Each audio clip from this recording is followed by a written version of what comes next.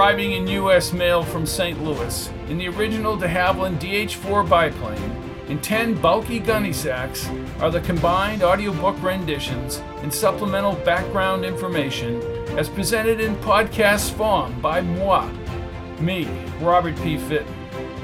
Good evening to one and all, wherever in the galaxy you make your home. Tonight we begin a series that's markedly different.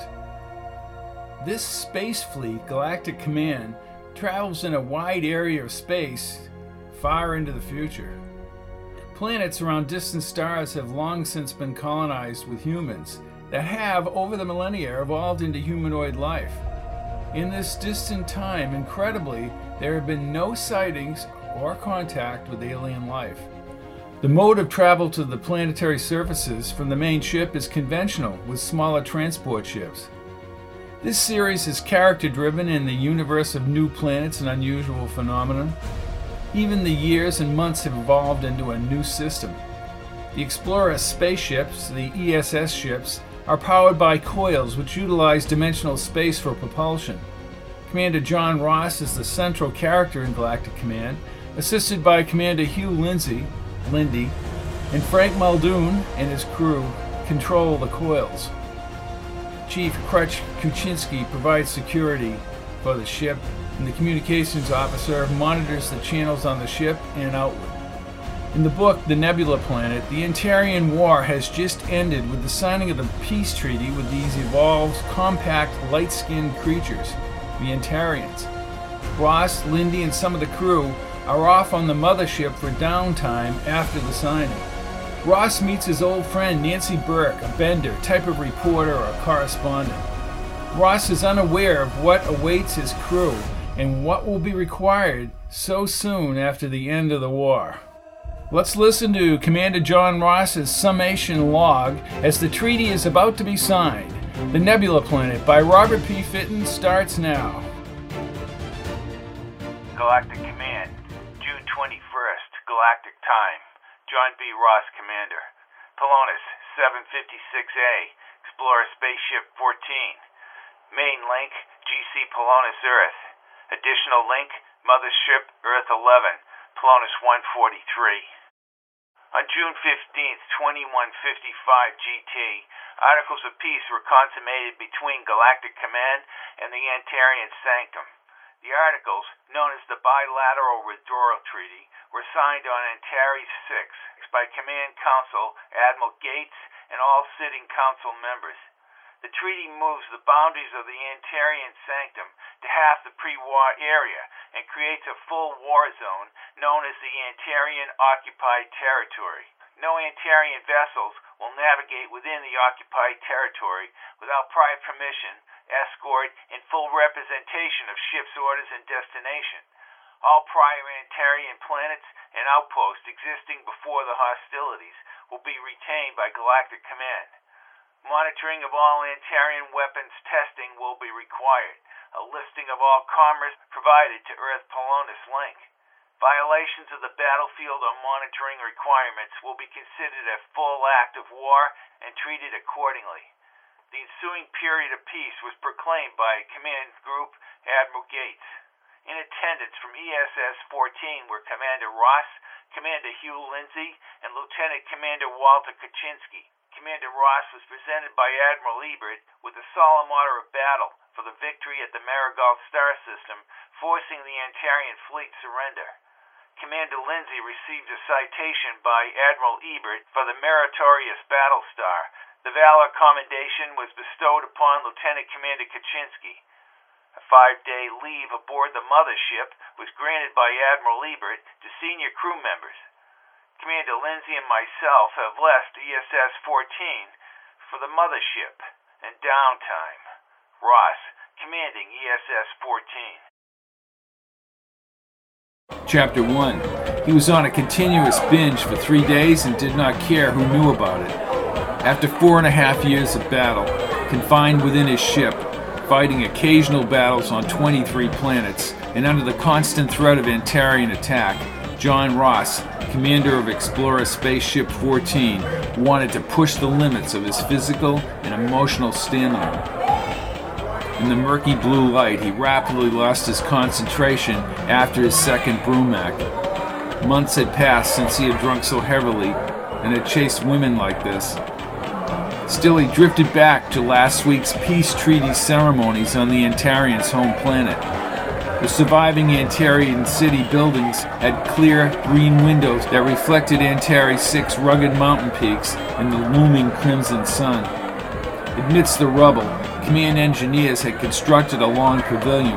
The surrender tables were positioned in a parallel fashion under the blue glow of a prodigious blue command sphere designated the 506 aligned planets. Ross visualized the wispy white-handed Antarian cervix in their full silver uniforms as they marched under heavy guard along the formed creek.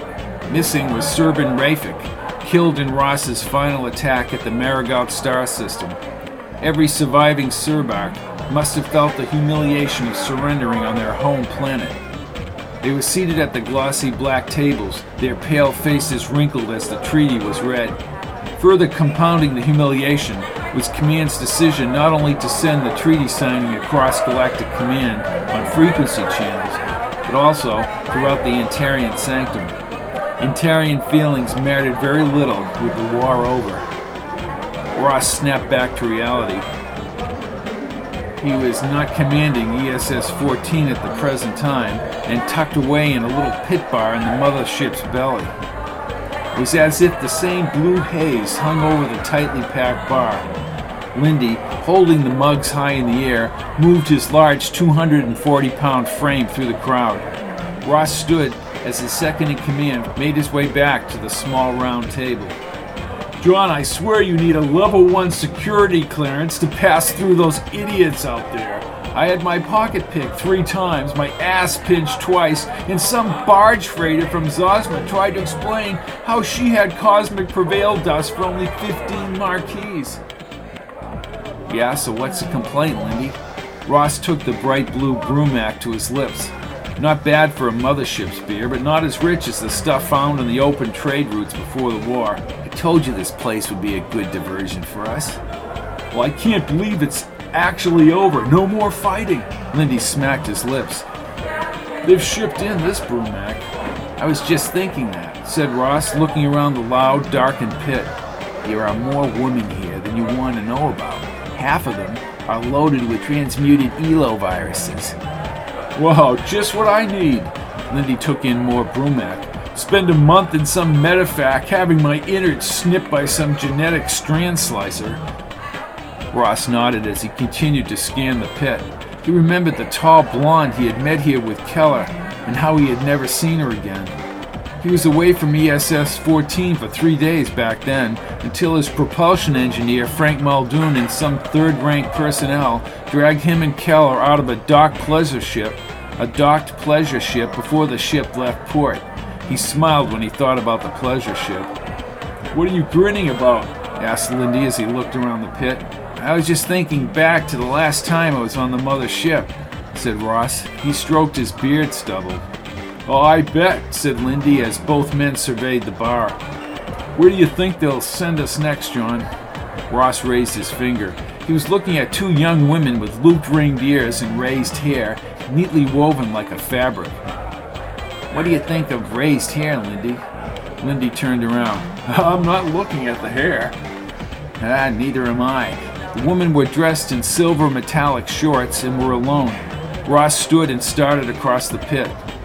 On the prowl, there he goes. Full battle alert, shouted Lindy as he raised the mug to his lips again. Full battle alert. As Ross began his move across the bar, 2 younger third ranks appeared and the raised hair ladies were escorted away. He turned and looked back at his dark-eyed friend. Que sera, sera. Well, I knew that was too good to be true. He held his brumac. Where are we going? Where's Admiral Ebert sending ESS-14? Yeah, that was the question. Lindy, Galactic Command has 506 planets in 4 space sectors.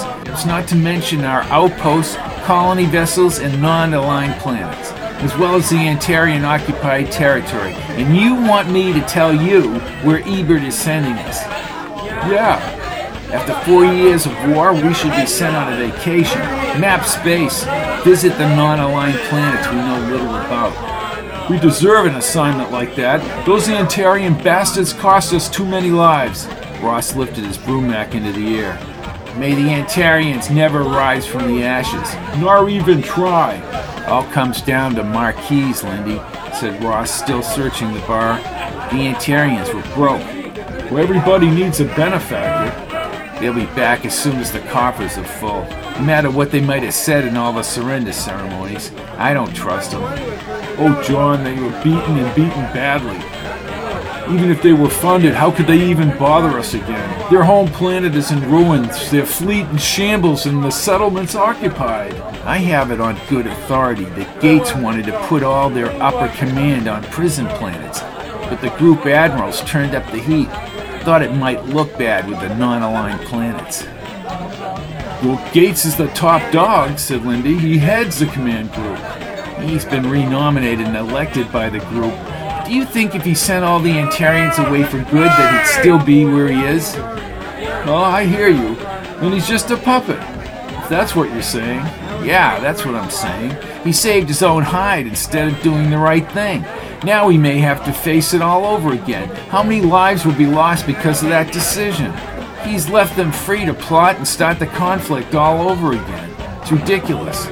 Ross looked over his shoulder and in the blue light saw a short woman with trim silver hair walk into the bar. She was dressed formally in a green two-piece day suit and she waved at Ross. Oh God, that's Nancy Burke. Lindy turned. I knew I'd catch her here. She looks like hell. They stood as she approached the table, a computer clipboard for writing in her hand. She had lost weight and her skin had a pale, matted appearance. Well, well, well, I see the schooner sweepers have brought in space junk. Ross gently pecked his old friend on the cheek. Can't keep that viewer bender's clipboard away from you, can you? Asked Lindy as he shook her hand. Have I got a surprise for you, space rogues? Ross pulled up a chair for her but remained concerned about her frail appearance. How long has it been, Nancy? Ross leaned back and crossed his legs. Can I get you a brumac? How are you feeling? Are you all right? One question at a time, Commander. First, 15 months, right before you went out to encounter that Antarian who was starting his own little empire. Ah, Commander Zariak and his defiance of the Antarian Command. I thought we had him over on our side, but he headed into deep space. Deep is not deep enough. Well, that's a story I'd like to bend. It's all wrapped up in a command intelligence file, said Nancy. Ross uncrossed his legs and leaned toward her. How did you find out about Zariak? That was classified. No comment, she said. The answer to your second question is no, and I'm on a damned required diet from my doctor. Anything serious? Asked Lindy. Oh no, just the usual maladies of pushing 50, she said. Our dealings with Zariak. Ross moved closer to her. The Zariak affair is classified. Word leaks out, Commander. Now that you're this big battle hero. Ross smiled. That's old news, Nancy. I know you have political connections, big political connections. Probably why I've been chosen to be on your next voyage. What? A viewer bender on an Explorer spaceship? Something off frequency with that image, no offense. Lindy laughed, lifted his brumac to his lips. We don't even know where the hell we're going. Something big is up, said Nancy. Ross laughed and looked at Lindy. She might be revealing command voyage orders.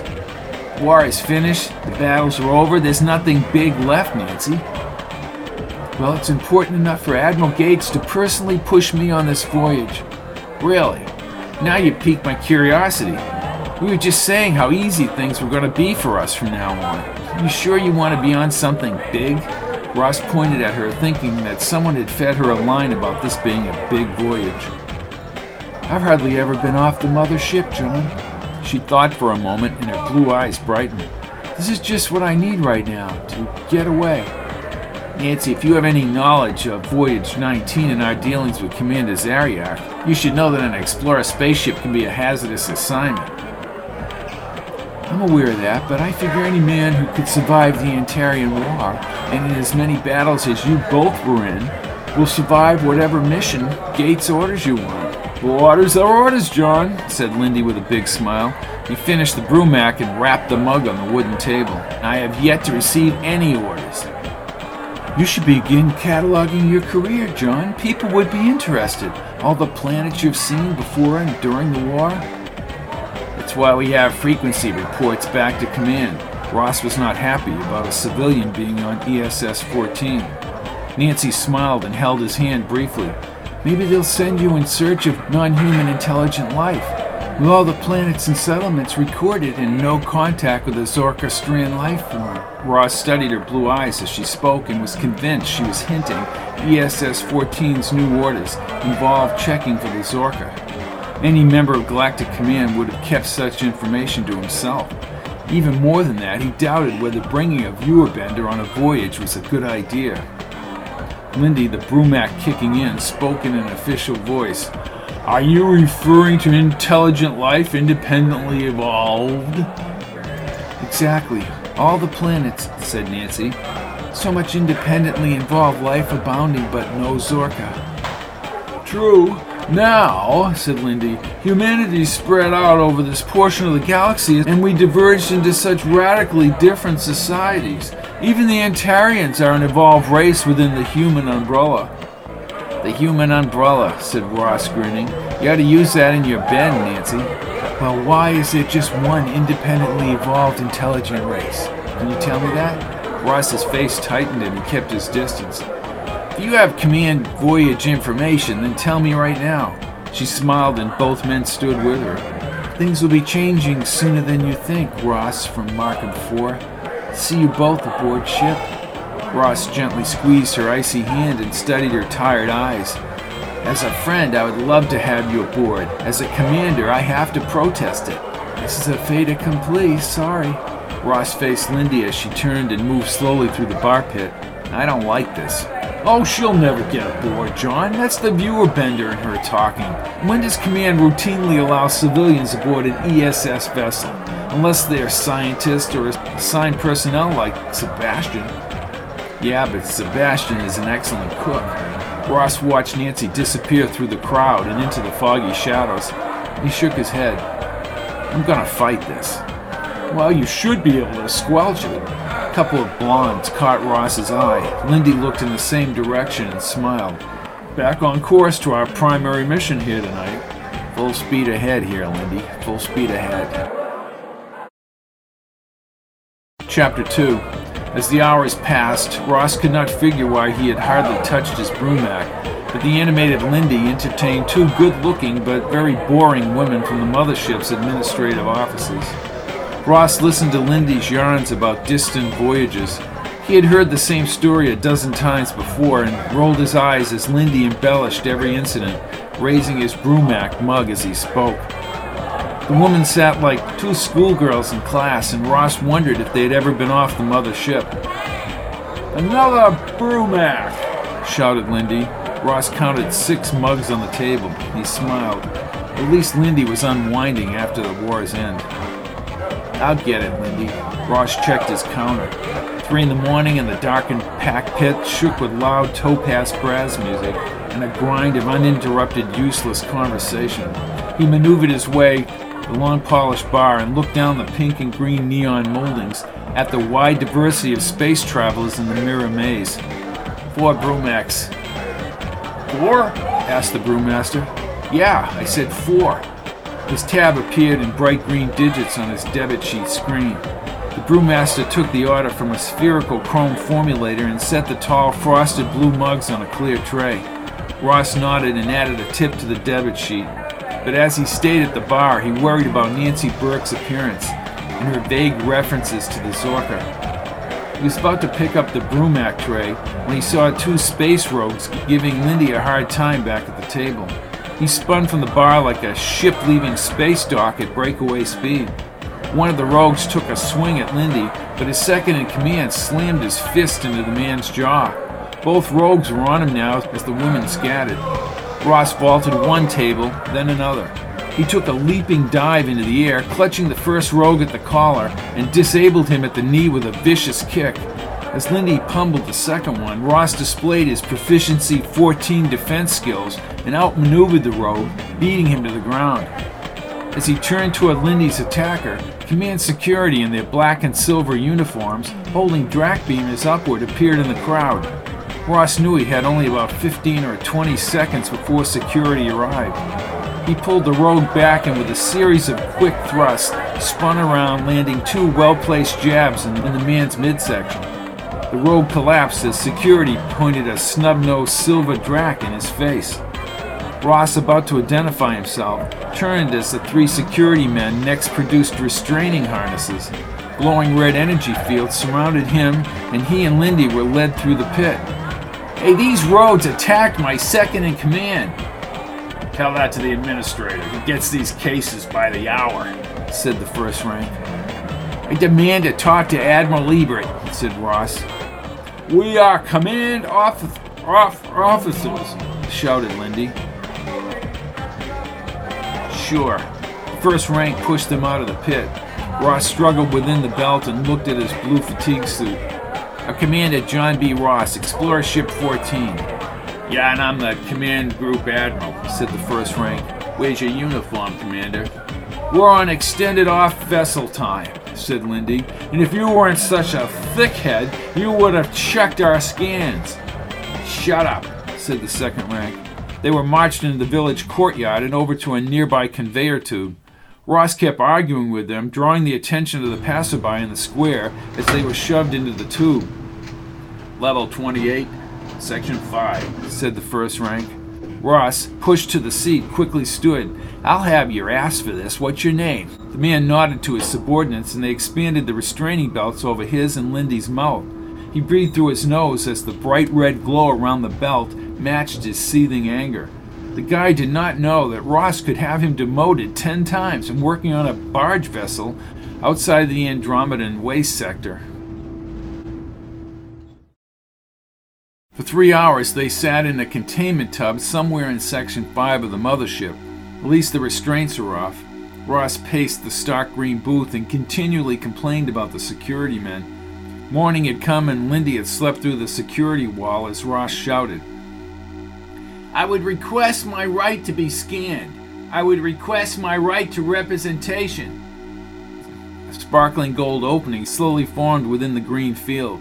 He closed his mouth when the entire security barrier collapsed into a standard 8x10 room with white security field tubes. More baffling was the presence in the hallway of Admiral Ebert and 3 group admirals in their gold uniforms. He nudged Lindy. His second-in-command opened his eyes and held his temples. "Oh, my head is spinning." "I'll get you to the medevac later, Lindy. Ebert." "Well, the same to you." "What? Ebert?" asked Lindy, squinting. He sat up when he saw Ebert. Ross helped him to his feet. Ross spoke out of the corner of his mouth. "I think we're sunk, Lindy." Lindy and Ross stood to attention as the corridor field dropped again and the 4 men entered the room. The entire security wall went up once again. Ross, saluting quickly, moved up to Ebert and the other admirals. "Sir, I can explain all this." "Problems off vessel, John?" asked Ebert. The other group admirals smiled. He knew them all. Admirals Glover, Mackenzie, and Anderson. Mackenzie, his old friend from the Altair Command Institute, winked at him. This had nothing to do with the bar arrest. Lindy, his large body rigid, raised his brows at Ross. "By now, of course," said the white-haired little Admiral Glover, "you have surmised that we're here on a mission." "Yes, sir." "You're going on a long voyage, John," said Ebert. "Sir?" Admiral Anderson, a man Ross did not know well, stepped forward and looked at the other men. They all nodded one by one. "Commander, I don't think we've been formally introduced. I'm David Anderson." He had a strong grip and also shook hands with Lindy. "Sir?" "Gentlemen, we have a multifaceted problem that must be addressed in this rather unorthodox way. Security must be maintained, and what I'm about to tell you has galactic implications." "Are you aware of the Nebula Planet?" asked Ebert. "No, sir." "Well, the Nebula Planet," said Anderson, his blue eyes tightening, "is at the farthest distance of the explored galaxy, technically a part of the 3rd sector. The nearest outpost is planet Axion Baroma 7. I heard of transport ships making the swing by there. By Baroma, that is, said Ross. It's a desert planet, right? That is correct, said Anderson. Command, if I'm not mistaken, does not have an official position out there. Well, we have a governor of sorts, if he's still out there. It's so far removed, nobody really follows it, John. Baroma is listed as one of the aligned planets, but in reality, you could call it unaligned. The nearest base is approximately 6 days travel time at voyage speed from Axiom Baroma. The Nebula Planet is 3 weeks beyond Baroma, Commander, in the opposite direction. It's at the outermost edge of the explored galaxy. 3 weeks out. Ross pictured ESS-14 cruising through deep space away from the civilized galaxy. From Baroma, you're saying? Yes. You'll be getting underway in 4 hours, said Anderson. Sir, my vessel is in spaceport. Systems are being updated after the war. Ebert shook his head.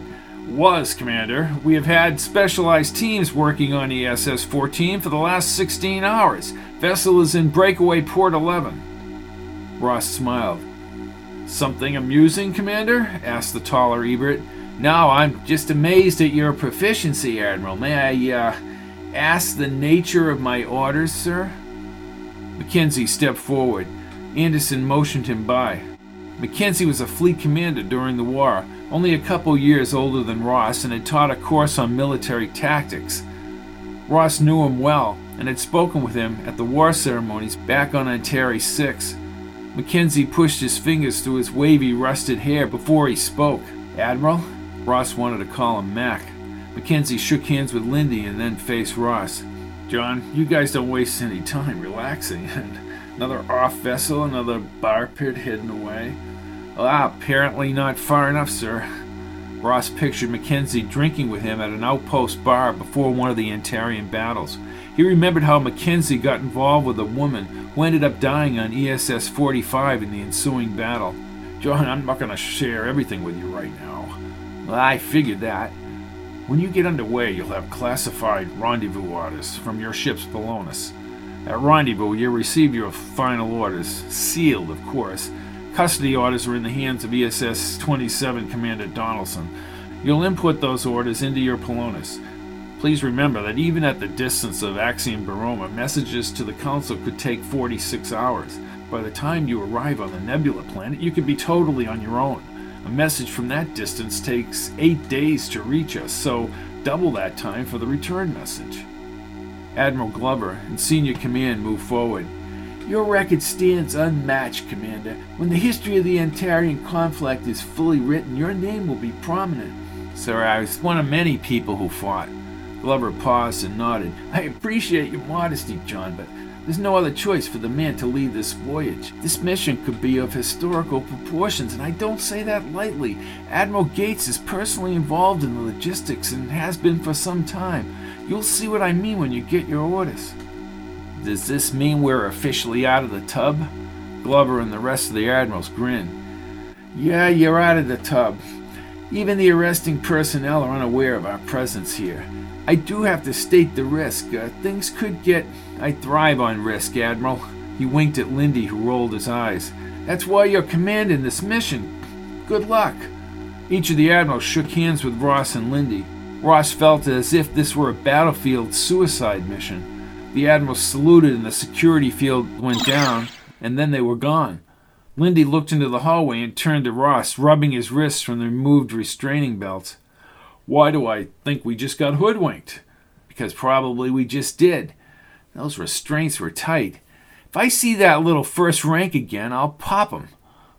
Farthest edge of the known galaxy. Come on, John. Showering us with all those compliments and then booting us to the edge of the galaxy for what? We don't even know, or for that matter, we don't even know what Donaldson's sealed orders are when we rendezvous at Baroma. Well, we'll get our preliminary orders on the ship, he said, looking into the corridor. In the hall, his own vessel's husky, nubby-haired security chief led a contingent of his own men. He wondered if Kaczynski was still drunk. Crutch, said Lindy. Come to bail us out? I won't even tell you where they dragged me from. The lines of his unshaven face tightened as he turned to Ross. I thought we were off vessel for 2 or more days, John. What have you been told?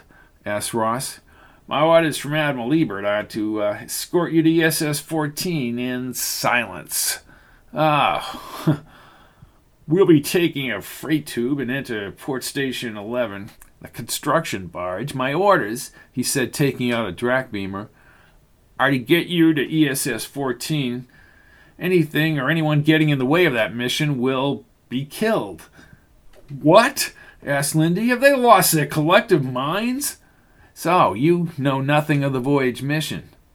John, said Kaczynski, you'll have to shut up, sir. Ross grinned at Kaczynski, shrugged his shoulders, and followed the men out of the containment cell. Before they reached the village courtyard, Kaczynski veered into a side alley. Ahead were freight movers and logistical personnel. As they moved in silence, the growing magnitude of this mission was apparent, not just in the distance of the Nebula Planet, but Ross had never seen a security ploy like this employed on a command officer and his second-in-command. They stepped into freight elevator 16 and rose upward inside the mother ship. Ross wondered if the Antarians were already violating the peace treaty, or maybe Nancy's alluding to the Zorka had special meaning to his trip.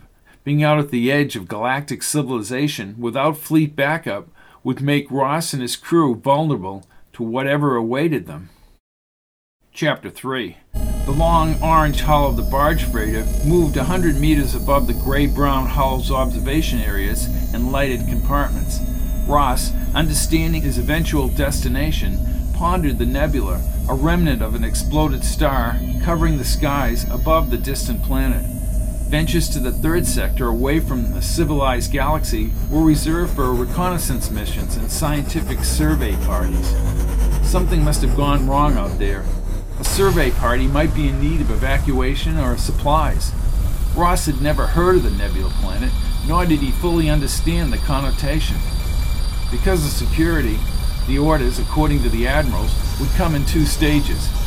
The anticipation, combined with this insane silence order, frazzled his nerves. Crutch, I need to speak with Ebert. We're supposed to remain silent. Ross leaned against the cold window, talking with his security chief's reflection. Bullshit. He turned to Lindy. Lindy, what the hell is a nebula planet? Lindy grinned. A planet with a nebula. Funny. Why would there be a nebula gas? Where's the star? Why wasn't the planet destroyed in the explosion? I'll have to look at the reports, John. Planets don't orbit nebulas. My point exactly. Ross's clenched fist moved down the glass. Listen, I don't like not being told, and getting sealed orders when we're out there in the middle of nowhere isn't my idea of useful information. A multitude of antennas and red flashing lights were silhouetted against the spaceport's upper grid fence. The port cast an azure green glow over the blackened sky as the barge freighter crossed over dozens of various vessels of many shapes and sizes, cruising above the runways. Ross was drawn to the far end of the mothership, past the complex girder network to his own ship. As majestic as a Rondorian wafting bird with wide, blue-sculptured rear wings and a spherical command center, ESS-14 had a long, tapering body. It was anchored securely in the docking bay, but dozens of workships hovered around its brightened hull. At least 50 external technicians, tiny repair scooters, and maintenance shuttles readied the ship. The vessel was his for almost 5 years before the Antarian War, and although he had commanded other vessels, he had an odd attraction to this ship. Kaczynski brought the barge alongside the starboard sky pilot bays under the wingspan. Out of the portalight's glare, the ship returned to its usual light blue color. Only a few people gazed out the linear observation platforms above the bay doors. Ross thought he saw Jim Morris, one of his lead pilots, standing next to the sky pilot ships inside. As the barge nudged toward the airlock barrier, Ross turned to Kaczynski. Am I in charge yet? When we step aboard, sir. Ross nodded and peered upward to the ship's wings, the underbelly extending back to the bay girders. Once they were safely inside the thick, fingered metal airlocks, and the inside pressure was equalized to that of the main ship, the barge doors opened. Ross followed Kaczynski quickly, boots echoing across the metal floor. Kaczynski spoke to Polonis, and the ship's computer performed a quick scan on everyone before they officially entered ESS-14. Kaczynski folded his arms as he stood before the viewer. "What's the matter, Polonus? You in a bad mood today?" No, sir," said Polonus. "Scans are complete. Feel free to come aboard, gentlemen." The internal bay doors rumbled, and in the brighter light, Ross shielded his eyes. Crew members saluted as he stepped inside the ship, and then he turned to Kaczynski. "Now I'm officially aboard." "Just following Admiral Ebert's orders," said Kaczynski. Ross looked around the spacious Sky Pilot bays. 15 Sky Pilot ships, still singed from the battle, were lined in a long row across this area that experienced so much activity during the war. No one seemed overly concerned about the mission. Even Jim Morris, who had a Level 1 security clearance, casually talked with some of his Sky Pilot sector maintenance men about 12 meters away. John," said Polonus. Ross turned toward the speaker. "I've been told by Admiral Ebert to convene an immediate meeting with all personnel with a Level 1 clearance." "Okay, 1 hour in the locus." Norm Gannon, one of Ross's personal aides, moved out of the propulsion room corridor. "Commander, I was just informed by Polonus that you were returning to the ship and that we are getting underway." "Oh, that's correct, Norm. What do you need, sir?" "This uniform in my cabin. I'm going to shower and be at a locus meeting in an hour." "Yes, sir. I'll get on it right away." Gannon headed back toward the propulsion room. "Polonus, inform all other Level 1 people." "Should we restrict knowledge of the meeting?" asked the computer. "For what?" asked Lindy from the side. "No one's going anywhere." "I didn't know you were commanding this vessel, Mr. Lindsay," replied the computer. "I think we need some reconstructive surgery on the Polonus links in this vessel," said Lindy, moving behind Gannon. "I'm going to my cabin, John." "Commander, the restriction problem?" "Don't worry about it, Polonus. When will we have all personnel aboard the ship?" "Within the hour. People have been ordered back all day," said Polonus. "We leave port in 3 hours and 10 minutes. Ross nodded his head. Lindy moved into the sloping propulsion corridor and walked toward the clear conveyor tubes beyond. Jim Morris followed. Ross knew what the next question would be. "Level 1 meeting?" Morris whispered, squinting his dark eyes. "We're getting underway in approximately 3 hours, Jim. I want your people on standby." "What's going on, Commander?" "You'll find out as much as they want to tell us at the locus meeting. I'll see you." Nancy Burke, winded and fatigued, rounded a small shuttle inside the bay doors. She managed a half smile. "Aren't you going to welcome me aboard, Commander?" "Nancy," he said, shaking his head, "you did get clearance." "Right here." She lifted 2 silver security discs out of her pack and then held her hand over her droopy eyes. Ross tried to steady her. "Are you all right, Nancy?" She straightened and nodded her head. "I'm all right, and I do have clearance. I'm officially assigned to ESS-14 for the duration of this mission. You can push the disc into an activation slot." "Not necessary." "Miss Burke does have access, John." "I have to wonder why they sent a viewer bender on a mission like this?" she asked, grinning. "Listen, Commander, believe me, this mission is going to require someone here to bend it." "Then you best brief me." Ross liked her, and having her aboard would make an otherwise long and dull voyage interesting. "I know what you know." "You have connections, my friend," said Ross. "I do." Her eyelids still hung heavy. "Nancy, you're all right in a pig's ass." Ross steadied her again. "I just need to rest for a second and go to my cabin." "Sure." Ross walked over and hit the button near an adjacent speaker. "Polonus." "Yes, sir." "Polonus, I want S.R. Schaefer down here to escort Miss Nancy Burke to her cabin." "Instituting command." Schaefer's name echoed throughout the bay and into the corridor. S.R. Schaefer to the Sky Pilot bays. S.R. Schaefer to the Sky Pilot bays. "Thank you, Polonus," said Ross, looking back to Nancy. "I'm having one of my aides, Melissa Schaefer, come down here. She'll bring you to your cabin." "Cabin A16. "You're right across the wingspan in the corner. 16 is more like a suite, Nancy." He did not know whether to steady her again. "Most of the wing cabins are more like group barracks for the crew." "I think I'll need to talk to the ship's physician. Who is it, Pfeiffer?" "When we were in the bar pit, you mentioned you couldn't have a brumac because—" "I will speak to the ship's doctor about that." "Dr. Mike Pfeiffer." He saw the young Melissa Schaefer in her magenta uniform scurrying from the propulsion corridor. "Yes, Commander," she said as she approached. "Melissa, I'm assigning you as an aide to Miss Burke here on this voyage." Melissa smiled and looked at Nancy. "Yes, sir." "She's in cabin A16. Nancy, I have a level 1 meeting in less than an hour. If you wish a tour of the vessel after that meeting." "It's very late, John. Perhaps tomorrow or maybe the next day. We have plenty of time, I think, from what I sense." "You sense correctly. Time is the one thing we do have plenty of on this voyage. If you need me, contact my ship's Polonus." "Thank you, John." Ross held her for a moment and started across the bay. "And enjoy your meeting."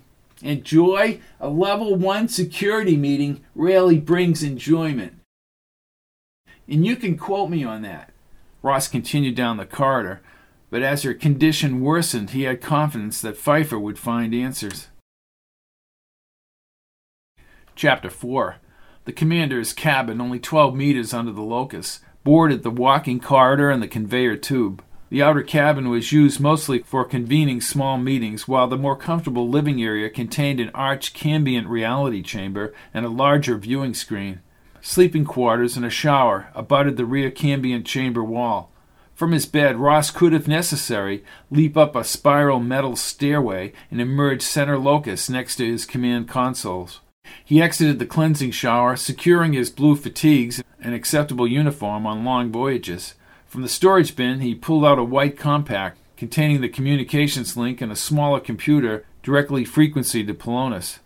He attached it over his shoulders and upper arms. Visual check. An image of the locus appeared on an air screen less than a meter away. "Clarity 100%, said a generic, unlinked voice. "Frequency check, Lindsay." His second-in-command at the busy locus science area turned and yawned. "John, are you sure you don't want to hold this meeting 12 hours from now?" Ross smiled. "I'd like to. Who's up there?" "Well, we're waiting for Muldoon. A problem with the schooner sweepers. He says he'll have his guys replacing the part before we hit breakaway." "Make sure there are backup parts. The schooners have been giving us too much trouble lately. This is going to be a long trip, Lindy. We don't need to be banging into that space crap."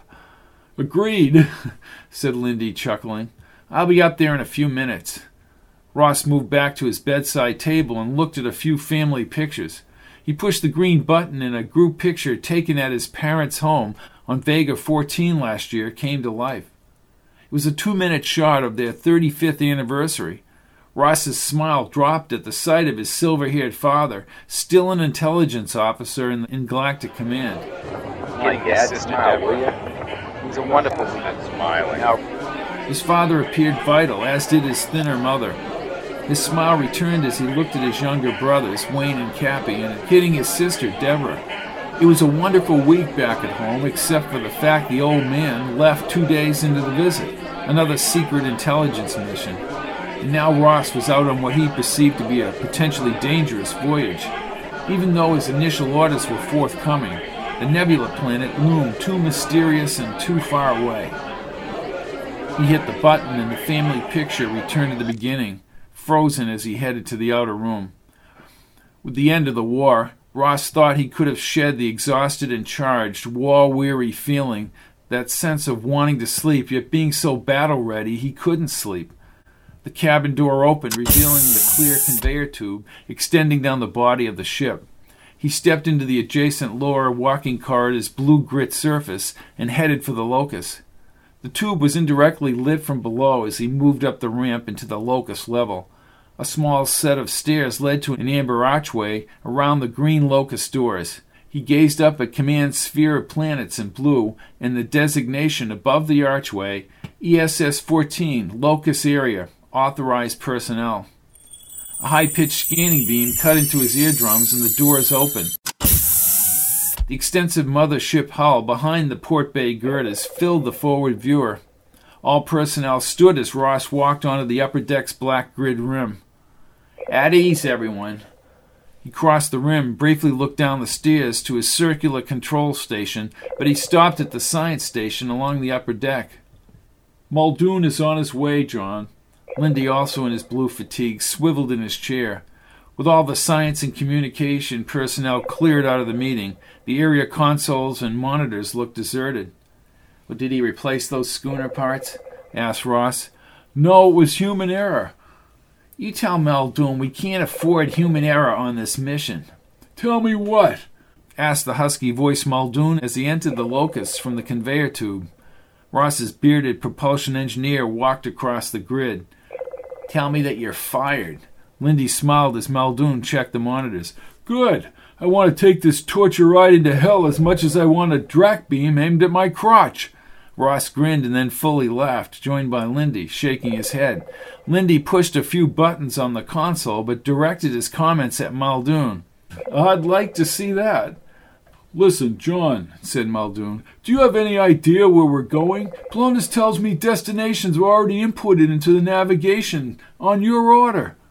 Well, and another thing, Ross smiled at Lindy. What about the coils? I had a bunch of schooner scrubbers fiddling with those coils. We're supposed to have a 10-day shutdown, not this quick fix. Ross moved down the steps to his own control area. The fix is in, Frank. Semicircular monitors and consoles lined the sunken area, directly in the locust center. 5 leather chairs were anchored to the translucent white floor, all facing the monitors. His own chair was up front, flanked by 2 large flat viewers and a small monitor screen below the slope leading to the forward viewer 5 meters away. Ross, in front of the viewer, faced his officers. Okay, is everybody here? Commander Alvarez has not arrived, stated Polonus. All officers ascended the metal grid stairs to the commander's station. Well, please page her, Polonus, ordered Ross. Again? Again. Now, let's start the classification anyway. Kuczynski began. Lieutenant Commander Walter Kuczynski, ESS 6599072, clearance level 1, password Alpha Libra 6. Cleared, said Polonus. As Jim Morris began his check, the upper walking corridor doors opened and Lieutenant Commander Mariah Alvarez, a small-framed young career officer with neatly trimmed brown hair, rushed on board. My apologies, Commander. I was late in coming aboard. No more late than the rest of us, Lieutenant. Put yourself on report. She stopped at the stairs and her dark eyes reflected confusion. Sir? Ross was in no mood for insubordination and bypassed her question. Security clearance procedure, Commander. Commander Mariah Alvarez, clearance level 1, ESS number 1698745, individual password Bright Star. Cleared, said Polonus. Ross waited as everyone else was cleared. Then he stepped in front of the inner group as they formed an arc around the monitors. This mission is not your average survey or planet contact mission. Lord knows why we've been chosen to travel to the edge of the known galaxy so soon after the war's end, but we have. The Nebula Planet seems to be the focus of this mission. We'll be rendezvousing with ESS 27 on Axiom Baroma 7. I'm sure we'll know more about this in a few minutes. The security fields buzzed around the locust, and he turned toward the main screen. Polonus, engage vessel mission orders. Engaging, Commander, answered the computer. The forward screen, tinted blue, buzzed with yellow and orange serial numbers crisscrossing the surface. Then the display flashed red, and an override frequency signified a classified AZ transmission. As Ross turned toward his console and typed in the code, Admiral Ebert came on the screen. Vessel Explorer Spaceship 14. Your ship has been chosen to travel to the Nebula Planet, so named not because of its actually being a nebula, but because of its proximity to Nebula EG 1632, also known by astronomers as the Panhandle Nebula. Nebula EG 1632 is actually farther away from the Nebula Planet system than a typical binary. Planet GSS 11-891, the Nebula Planet, orbits the star Algerian, a Class 8 blue star with a year equal to 1.9 galactic years and is 1,700 light-years from Mothership 13. There are 11 other planets in this system. Planet GSA 11891 has a thin atmosphere with no sign of sustained life. Terrestrial protective gear is needed on the surface. The oddest observation, even with an extended position for a potential binary, is the complete lack of gravitational pull between the Algerian system and the nebula. Any compacted or collapsed star or gravity trough should have some effect on the system. 2 galactic years ago, Command sent the first survey parties to study the nebula for a possible central gravity trough or compacted star within the nebula, and to understand the nebula's relationship to planet GSA 11891, colony engineers from the mothership were ordered to construct a habitable living area and laboratory for studying the nebula. 6 months later, a party of 35 volunteers from the various space institutes arrived on Axion Baroma 7. They were transported the distance to the Nebula Planet by a supply ship provided by the Contron Syndicate. Additional supplies and foodstuffs were also carried on this mission. The Antarian War did not affect their operations. On 14 Biogress 2153 GT, the Contron vessel arrived in orbit around the Nebula Planet. Shuttle vessels began delivering personnel and supplies to the surface compartments. All was normal when the freighter left and the scientific party began its work. Dr. Ellison and a team of 5 set out on 10 October 2154 GT from the Axion Baroma 7 station and arrived on schedule 23 days later. As you know, Dr. Ellison's reputation is unmatched. A pupil of Ronald Eldridge, his theories on time dilation from non-matter sources have been added to Eldridge's discoveries. Dr. Ellison was anxious to explore the meaning of the linear energy moving into the third sector, and he was to carry the project further. Additional probes and actual manned expeditions were deemed necessary and began on 26 Columbia 2154 GT. The first sign of actual difficulty began sometime later, 13 Planeta 2154, when Command received notification on the AZ frequency of another probe loss and all 6 occupants missing in the nebula. The report was subcaptioned by Dr. Ellison himself. Section Order 3215 was issued by this office. Further manned exploration of the nebula was to cease. Unfortunately, no messages were received from the Nebula Planet until 18 Sol 2155 GT. Dr. Ellison and 3 members of his team disappeared into the nebula on 19th March 2155 GT. All remaining personnel were ordered evacuated. The Contron Syndicate was ordered to send out a freighter immediately. However, communication became almost non-existent because of increased interference of additional linear energy sources having moved into the third sector. The freighter is overdue by 4 weeks at the time of this message, 9 May 2155 GT. And there is an additional complication. Intelligence reveals an Antarian involvement. Yeah, I should have guessed that, said Ross, glancing back at his crew. Antarian gunner vessels were chased from the Axion Baroma system by sky pilot ships. John, what we fear is another Antarian involvement in this situation, which is not needed with a signed peace treaty. When you arrive on Axion Baroma 7, you will receive your rendezvous orders from a coded intelligence box, now in the custody of Commander Donaldson. The code for the box has been placed in the retrieval section of Polonus 756A. The final leg of your journey to the Nebula Planet will be with an accompanying command vessel.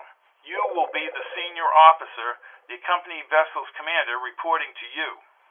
Finally, Nancy Burt, the viewer bender aboard your vessel, is a historic observer, and I can tell you this is of historic significance. All cooperation and access within reason will be given to Nancy Burke. You will understand why when you receive your final orders on Axion Baroma. You and your crew were selected for this mission because of your outstanding record in the Antarian conflict and your post-war experience. John, I'm counting on you and your crew. This voyage, the 24th of ESS-14, could be significant, not only for your ship, but for all of Galactic Command. Good luck. Ross looked at Lindy. Wow. Well, you got that right. Commander, said Muldoon, how will these nebula fields affect the Eldridge Quill performance? Well, I'm sure Dr. Ellison could tell you that if he was here, Frank, but Polonus will have to do, said Ross. I think I've just been insulted, said the computer. You have. Commander, according to the data transmission, there could be some fluctuation in quill performance, especially from a gravity trough within the collapsed star. Sounds like they didn't find either, said Lindy, accessing the data on his screen. Muldoon walked over and leaned toward Lindy's screen. What about those energy lines, Polonus?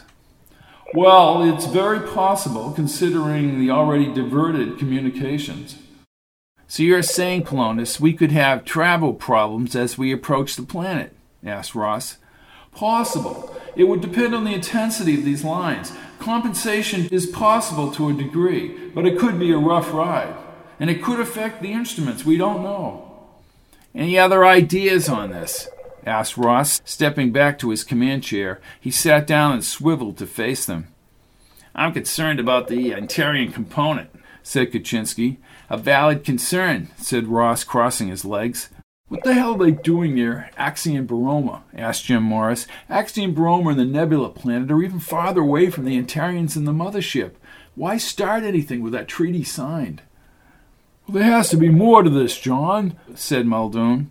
Those energy lines from the nebula are conveniently straight. Would a natural phenomenon do that? Ross shrugged his shoulders. I suppose we'll have to wait until we get that coded box on Axiom. I don't think it's just the Antarians, said Mariah. Ross, still upset by her tardiness, half listened. They could send anyone out to that Nebula planet to gather information or pick up personnel. There has to be more to this. You're always reading ulterior motives into things, said the crusty Muldoon. They've told us two important facts. The Antarians have stuck their noses into this, and Dr. Ellison is missing. Ellison's reputation is known throughout the galaxy. What more do you need, Mariah? The coded box? Exactly, said Ross. We'll continue to think about the implications of this, he said, gazing at the clock on his compact shoulder extension. We'll be getting underway in 2 hours and 52 minutes. Once we reach breakaway, you can hit the pillows. I know everyone here is pushed to the limit. Unless there are any overriding concerns, I would ask you to report to your sections and maintain security about all of this. I'll make a general crew announcement sometime tomorrow. Word will get around from the course settings that we're heading for the Axiom Baroma system. I'll explain what I need tomorrow. Dismissed. As they dispersed, Lindy stood and then walked up to Ross, staring at the forward view of the mothership's hull and the stars beyond. Well, I thought I might be somewhere else at this hour, said Lindy, holding out a monitor clipboard.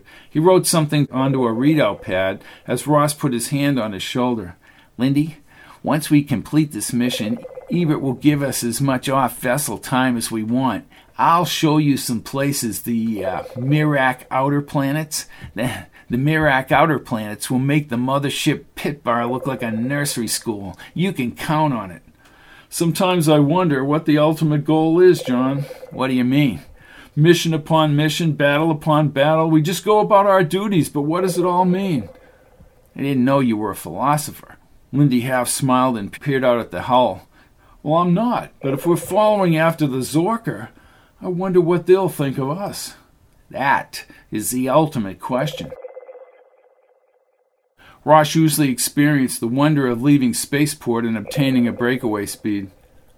Now he only wanted to return to his cabin and sleep. He stood next to the Locus observation dome, adjacent to Lindy's upper-level station. Inside the fully manned Locus, science and communication personnel conferred with Lindy, while across the rim, Muldoon and a few of his people were monitoring coil output levels. Navigation staff checked course patterns with Polonus directly across from the observation dome. Ross moved down the metal stairs and back to his Locus consoles. The ship's rear image was on the right monitor, with a view of ESS-14 from the outer mothership on the second monitor, and the forward image screen matched what he had seen from the observation dome. Commencing preparation procedure, said Mariah from behind. Thank you, Lieutenant. Muldoon's bearded face came on the left monitor.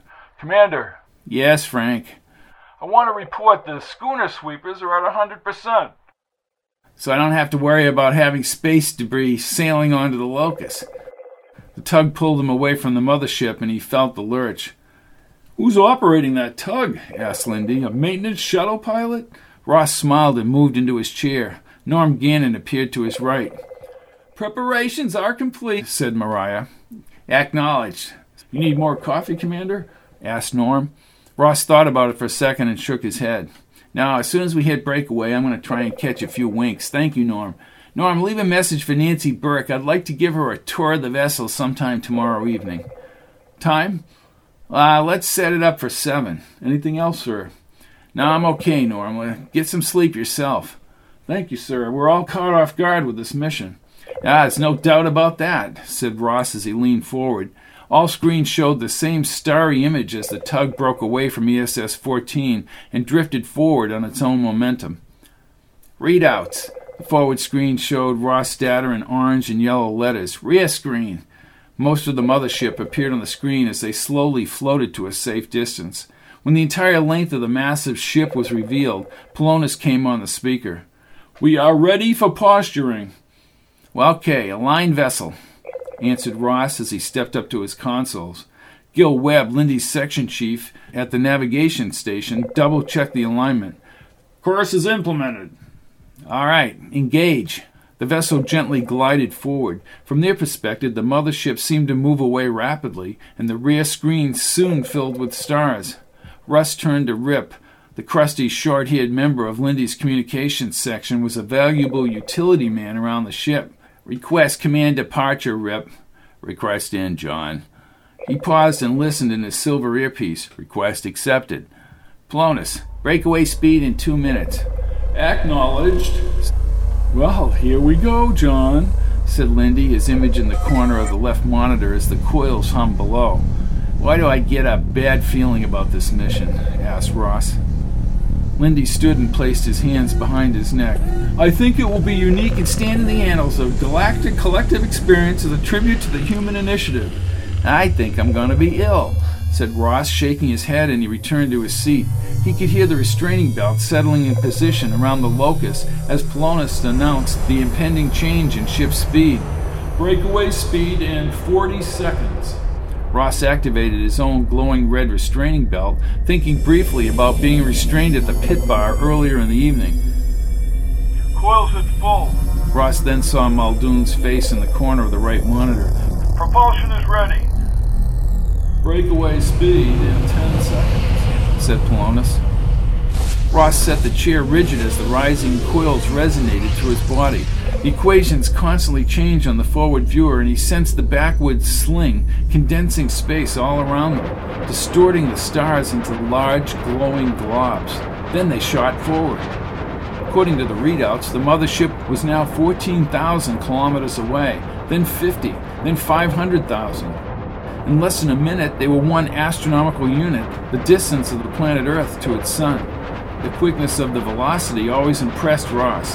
Ebert and the others were so far away instantly. Ross watched the elapsed clock reach 3 minutes, and then he released his restraining belt. He stood and looked at Mariah. He figured she sensed he might place her on duty. You're on watch. Yes, sir. She abruptly turned her back to him. Ross climbed the rimmed stairs to Lindy as Muldoon wandered over. I'll be in my cabin. He moved toward the walking corridor. Oh, John, asked Lindy. Ross looked around. Nighty-night. Ross grinned and shook his head as they all laughed, and he trudged back to his cabin to get some sleep.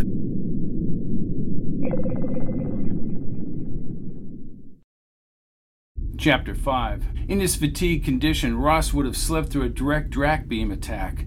Leaving the bedroom, he realized he had slept for 10 hours. He squinted at his pale reflection in the amber-arched Cambion chamber opening and notified the locus he would use the chamber for no more than an hour. Slowly he pulled the metallic magenta transit suit over his body.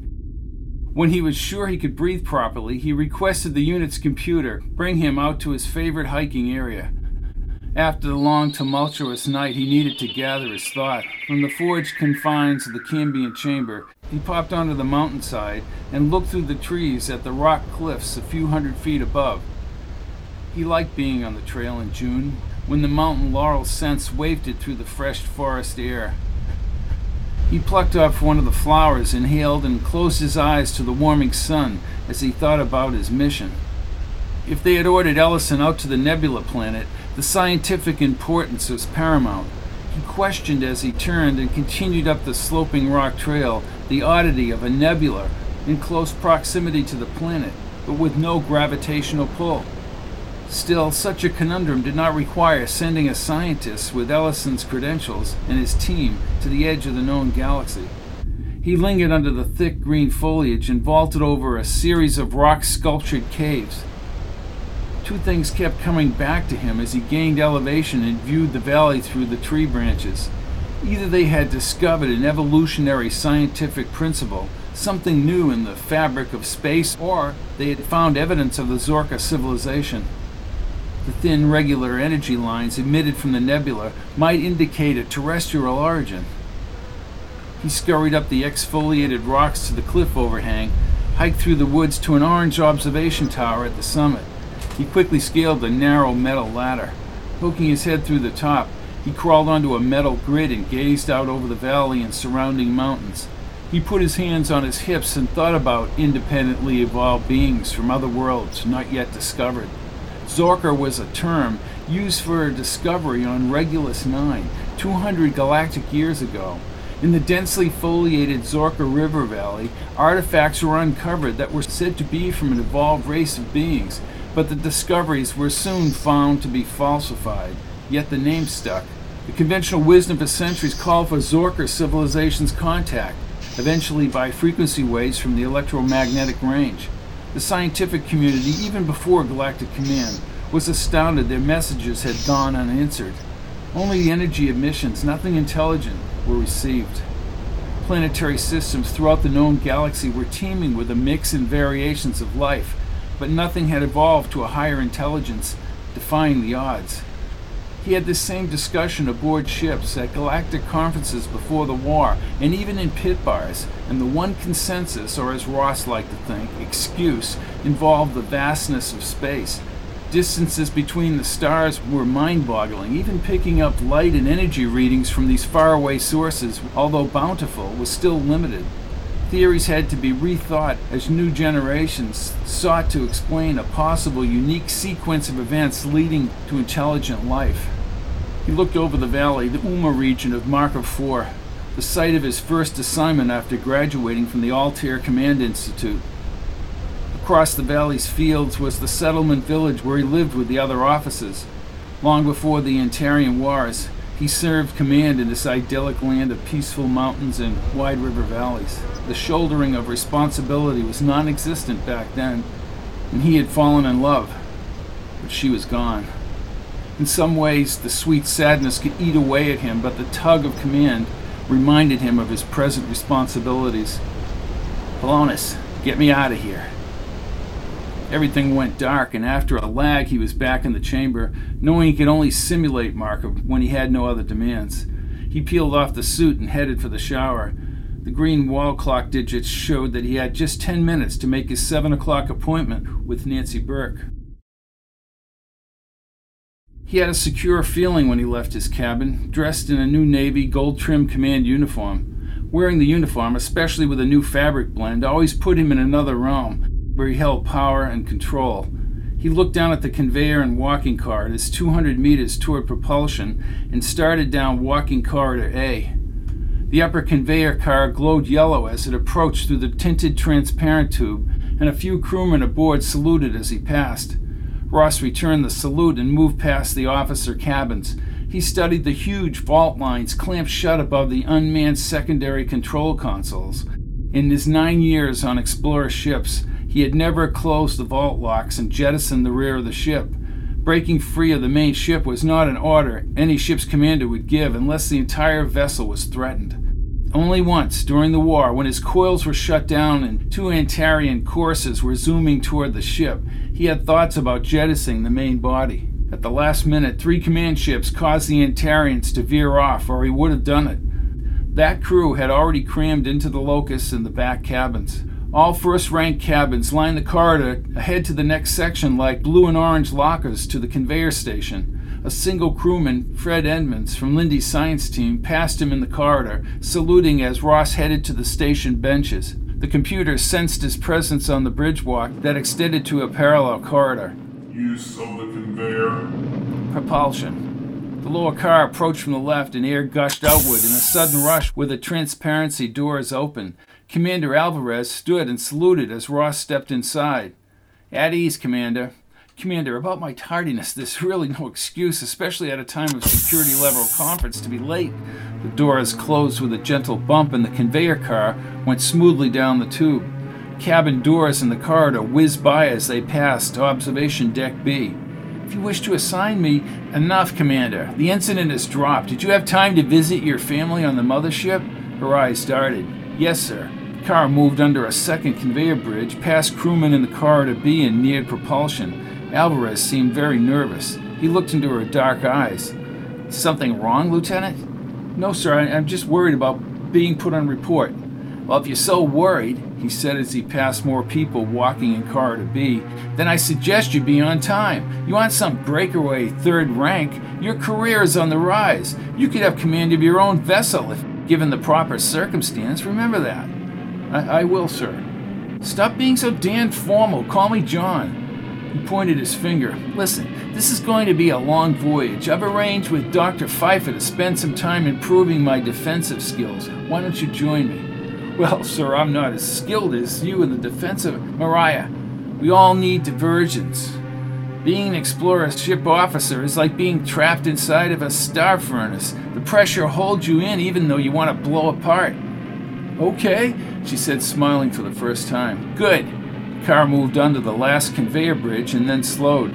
Crewmen worked out in the recreation room across corridor B near propulsion. We have 14 days to Axiom Baroma 7. 13 days, 6 hours. Well, you're starting to sound like Polonus. Just loosen up a little. Yes, sir, I will.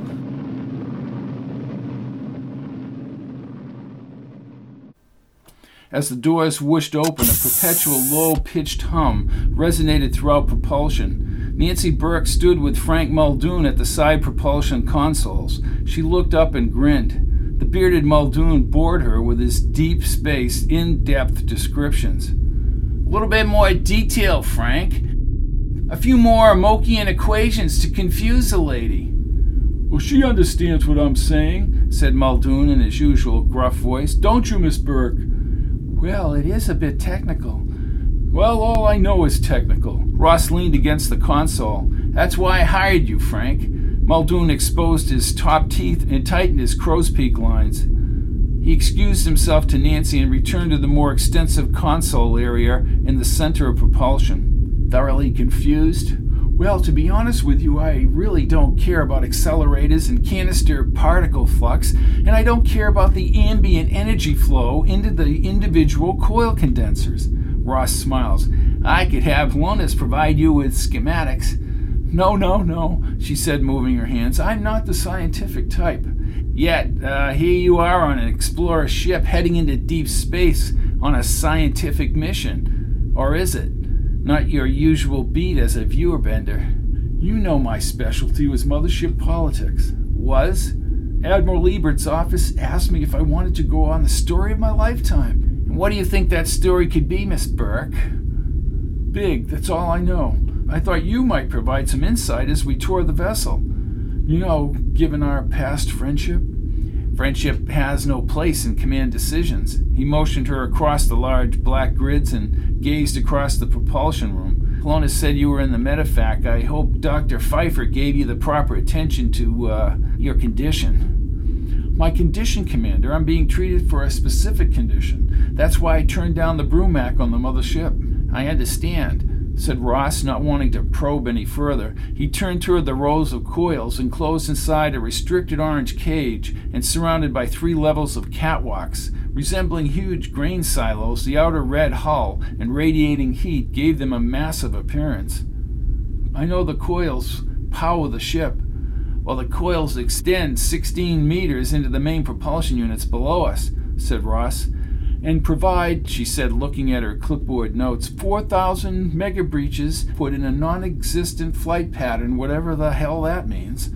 It merely means that the power levels are low and we're not engaged in flight. I never understood space flight. I guess that's why I'm here, believe it or not. Now you probably wondered why the neck of this vessel is so long. Well, that was one of my questions. Muldoon said, she looked at her notes on the screen. He said the tube was 210 meters long. Why? Are you wasting space? Ross grinned. As Muldoon probably told you, the function of the coils is to bend space and pull it back like an elastic and then shoot us forward. He touched on that, but he started filling my head with these equations. Oh, you'll have to forgive my propulsion officer. He lives in the world of technical data. The reason the ship is so long has to do with bent space. In order to obtain operating speeds, we need to pull back a certain area of space. Emergency speed 100% requires a 320-meter focal plane. The length of the Explorer ship is 350 meters. Smaller ships, which you think could travel faster, actually have a limited speed capacity. She shook her head. I still don't understand why you need the length. The outer hull is a stress-free polymer-based material, but it's embedded between the layers of perifields, the same field we use to prevent hull rupture during attack. The aligned field is pulled through the bent space as we move forward. Sounds good to me. They walked through the array of complex console, colored lights blinking and sounds modulating below the coils. Nancy pointed to the area above the medevac. And fuel canisters are stored up back. That's right. Each canister is swarming with energy. Subatomic instability is tamed and channeled into the coils. Why do you think we're on this mission? She asked, taking him off guard. I like long trips. It gives me time to think. Now let me ask you what you know. In the pit bar, you mentioned the Zorka. I only know this mission is of historic importance. I know we're headed for Axion Baroma 7, a deep space outpost, a haven, according to my superiors, for space rogues, passing freighters, and prisoners from the colony ships, who, if found incorrigible, were dumped there over the years. But somehow they're aligned with command and do have a governor named Buesmith. It's a reckless desert with very little law, an anything goes type of place. Now I ask you, John, how can such a pustule be of historic importance? You're away with words, Nancy. Baroma is a pustule. But what about other life forms? Have you heard through your sources we're searching for the Zorka? My sources tell me that, yes. Oh, and who are your sources? She smiled and shook her head. Her blue eyes brightened. Now you know, John, I'm not going to leave my source hanging. I figured, but I do have some security concerns. We just ended a war filled with deception and self-service. I wouldn't trust anyone. The source is credible.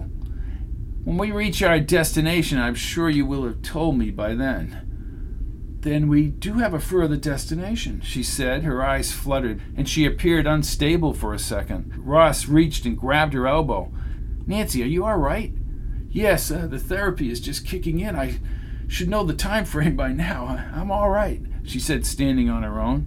When will you be completely all right? Oh, I am all right. Actually, this voyage will be a good diversion. Do you like something to eat? The galley is right down the corridor.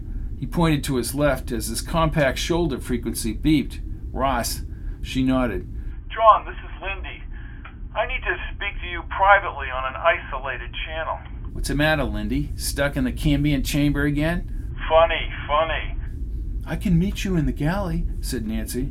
Okay, just order me a number 5. Sebastian, he's the food service chief. He'll know what you're talking about. Number 5 doesn't sound like official command nomenclature, said Nancy. Private joke. Number 5 it is, she said. I'll see you in a few minutes. Ross watched Nancy move away in her day suit, her silver hair contrasting to the green bright fabric. He had always liked her, but he wondered about her medical problem. Pfeiffer would know any details about her illness. Ross took the conveyor to an upper maintenance storage area above the medevac. He crossed the lighted floor tube and quickly climbed a spiral stairway leading to an external maintenance shuttle. Popping the hatch, he moved inside the shuttle and pushed the forward button. The shuttle vibrated upward through the airlocks. With the maintenance doors popped, the stars spread before him, and the shuttle rolled onto a movable chain track over the hull. Ross immediately had the computer activate the isolated AZ visual channel to Lindy. On his compact air screen, 1.5 meters ahead of him, red letters flashed in the darkness. Security, level AZ, vessel commander only, priority password. Password, 7th Arc Quanta, said Ross. Cleared. His affable second-in-command sat at a desk in his own cabin, opposite from Ross's cabin at the front of the vessel. He fiddled constantly with a red pencil. John, I just received a level 1 transmission on AZ from Ebert's office. Even Kaczynski has been left out of this one. Ebert thinks there may be Antarian spies aboard this vessel. I knew it. They're still fighting the war. Intelligence found something after we left this morning. We may have to abort this mission. They're not sure yet. What did they find? Ross's stomach soured when he thought about any Antarians or agents being aboard his vessel. Lindy looked at his readout monitor and tilted the screen. There's some information that somehow the Antarians are on this mission, that the Nebula Planet has attracted their attention for some time. It was public knowledge that we sent Dr. Allison out there. Well, that was pure stupidity, said Ross. Are there any Antarian vessels in the sector or heading toward the Nebula Planet? No indication of that at this time, John. I immediately think of Nancy. I just left her 2 minutes ago, and I'm about to join her in the galley. She's no Antarian spy, Lindy. I know her from way back. Ebert and his people stated that in the transmission. Look, I would still watch her. And everyone on the ship, for that matter. You know how fond the Antarians are in paying in marquees to the highest bidder. Not this crew, Lindy. I can't believe anyone on ESS 14 would be involved in an Antarian plot. What about the plotters they caught on the mothership?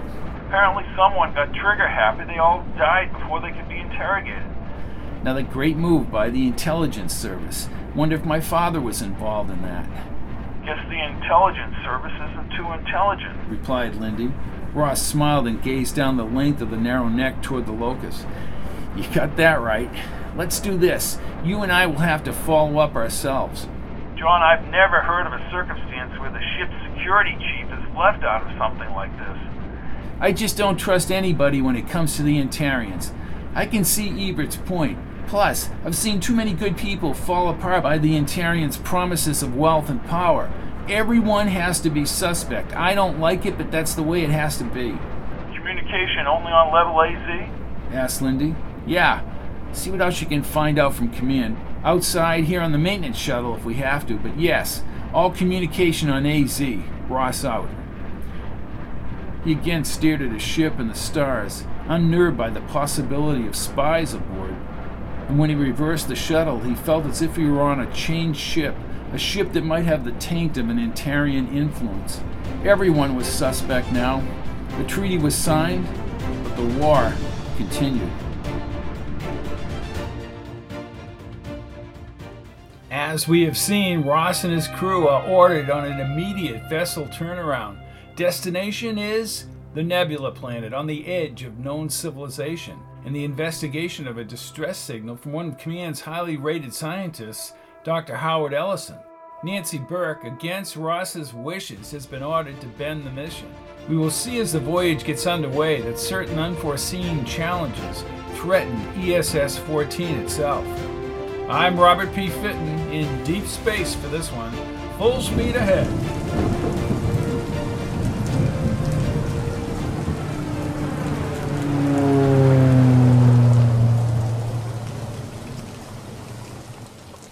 All of my books are available in paperback, Kindle, and audio at www.fittonbooks.com, or you can look at the list of audiobooks separately at pizzazz-pizzazz.com.